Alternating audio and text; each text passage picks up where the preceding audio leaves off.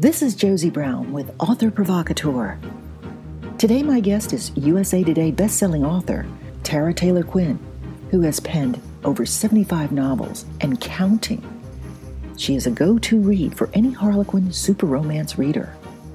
In her Where Secrets Are Safe series, the plots revolve around members or supporters of the Lemonade Stand Women's Shelter. Their second chances are truly happily ever afters. This April, both Tara and I will be at the Barbara Vay Reader Appreciation Weekend 2018 in Milwaukee, Wisconsin. Thanks for joining me here today, Tara. Thrilled to be here.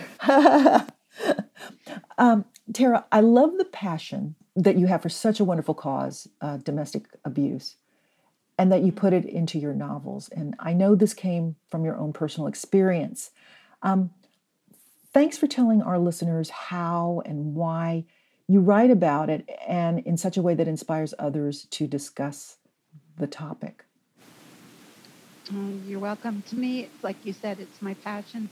I just feel it all the way to my soul, and having lived it, I know how tough it is. I know from the inside out how tough it is. And and I think that it's like the books that I write where it says you take lemons and make lemonade. That's why the women's shelter is called the Lemonade Stand.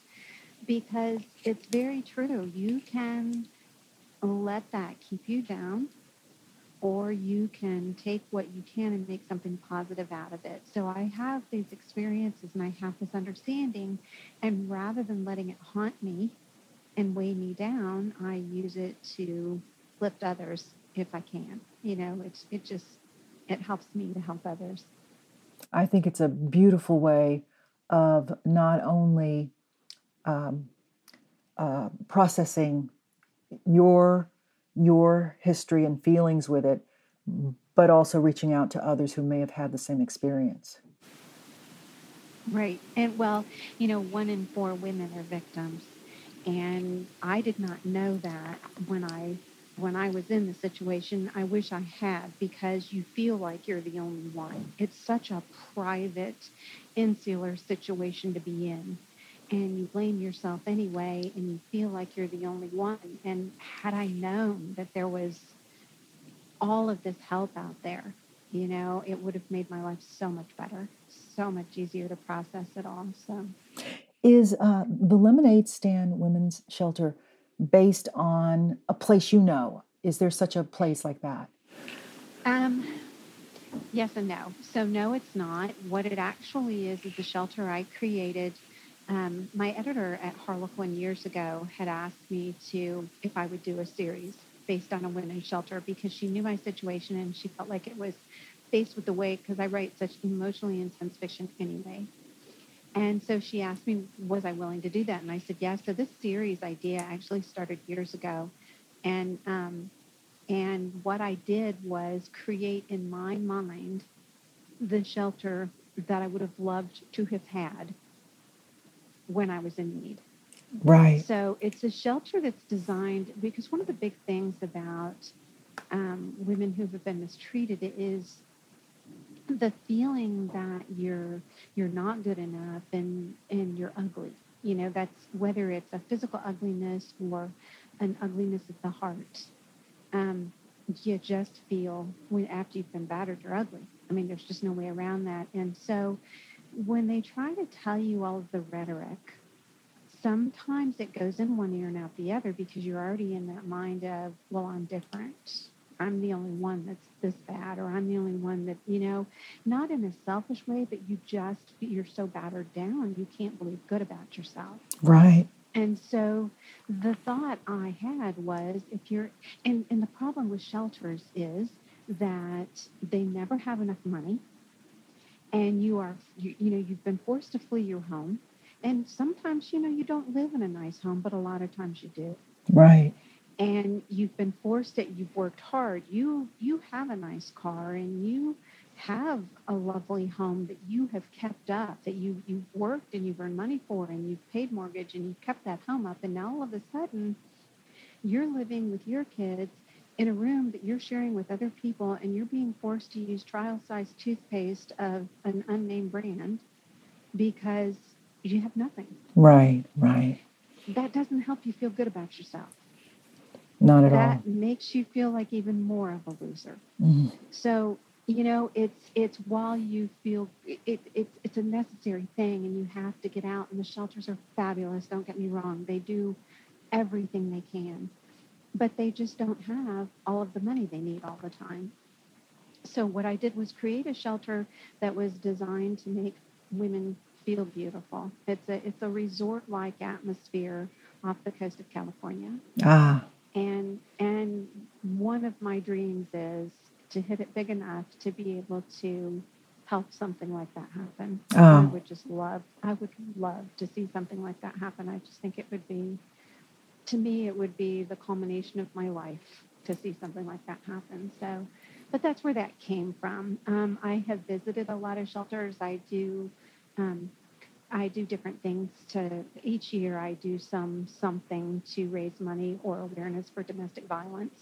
Last year it was a drive to have people donate to their local shelters, right. and Harlequin was involved with me in that. And so we chose winners. We did all year long. People could donate to their shelter. That was an entry, and then we chose winners for different prizes. So every year it's something different, and I have visited a lot of shelters through that. We've held inline skates, skating for professional skaters where they skate, and all of the money goes to domestic violence. Oh, that's so So great.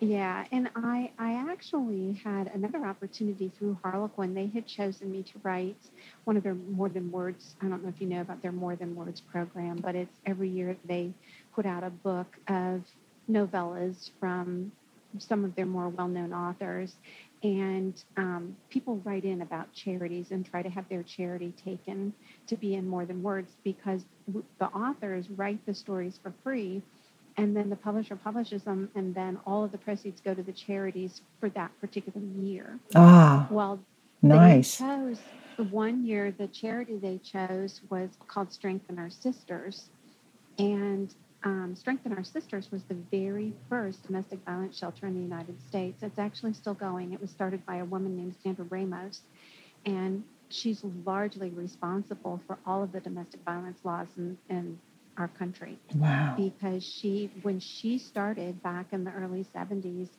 that was still in the day when a woman didn't speak out against her husband. It was a domestic situation. You two need to deal with it. The Right. courts didn't, and there was no money for domestic violence. I was really lucky to meet Sandra. She actually came to Arizona and stayed with us, and when we had a charity skate where we were putting the money to I did separately, had a charity skate, and I also donated that money to Sandra's Strengthen Our Sisters. Wow. So, and then Harlequin donated the portion of the More Than Words anthology to her too. So What a very great interesting. what a great meeting of the minds. Yeah, it's really, really worked out. And I'm really excited because the publishing program that I was writing, the series for Harlequin Super Romance, is going to be ending in June. Mm, And so I was distraught because I've been writing for them since the early 90s, number one. right. But I've been contracted with that line since 1992 without break, and so of course that was devastating. But the company has picked up the series in a different publishing program. So I'm really Wonderful. excited. Yeah, so we're going to be continuing on with the series just with a different program. So I think that's not just important from a public knowledge standpoint, but because you write it so beautifully. well, thank you. You also write your family secret series as part of the Heartwarming Harlequins.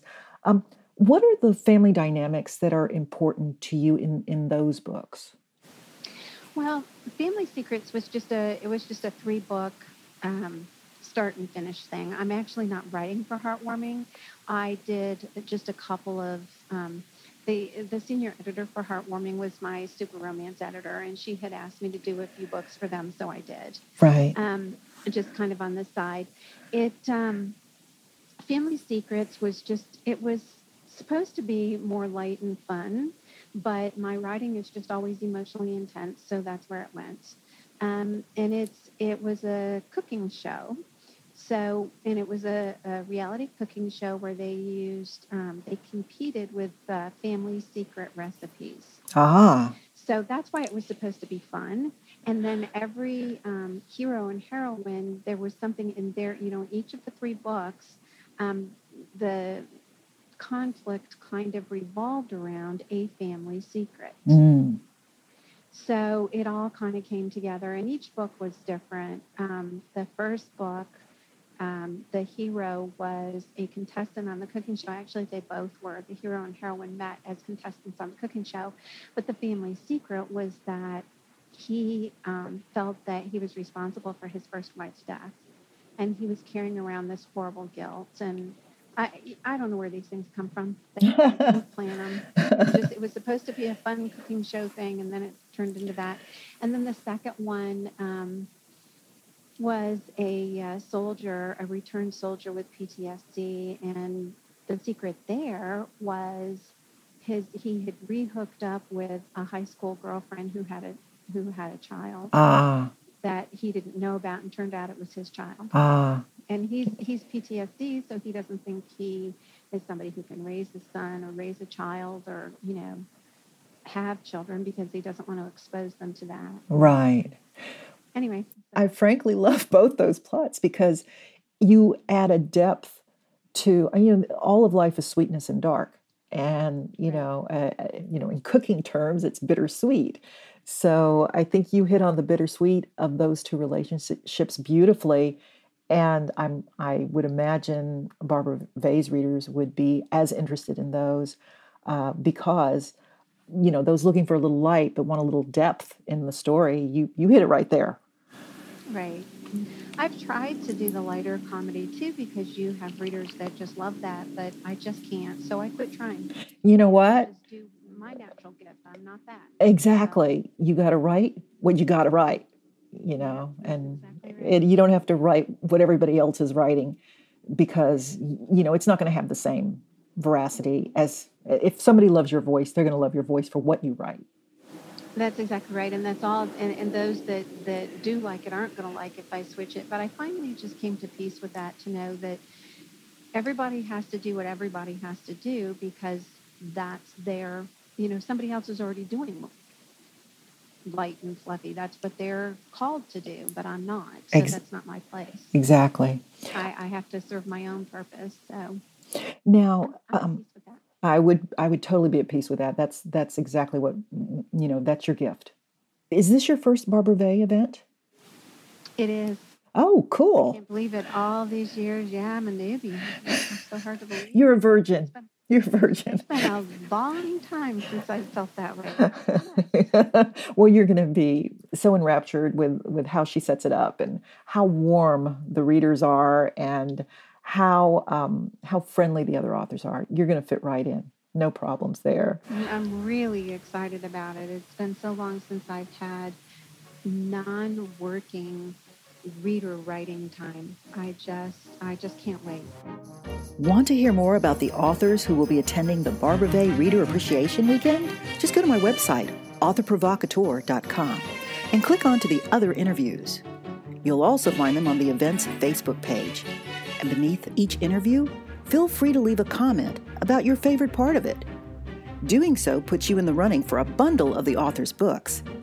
Listeners can leave 1 comment per author to be entered for the drawing. This is Josie Brown of Author Provocateur, signing off.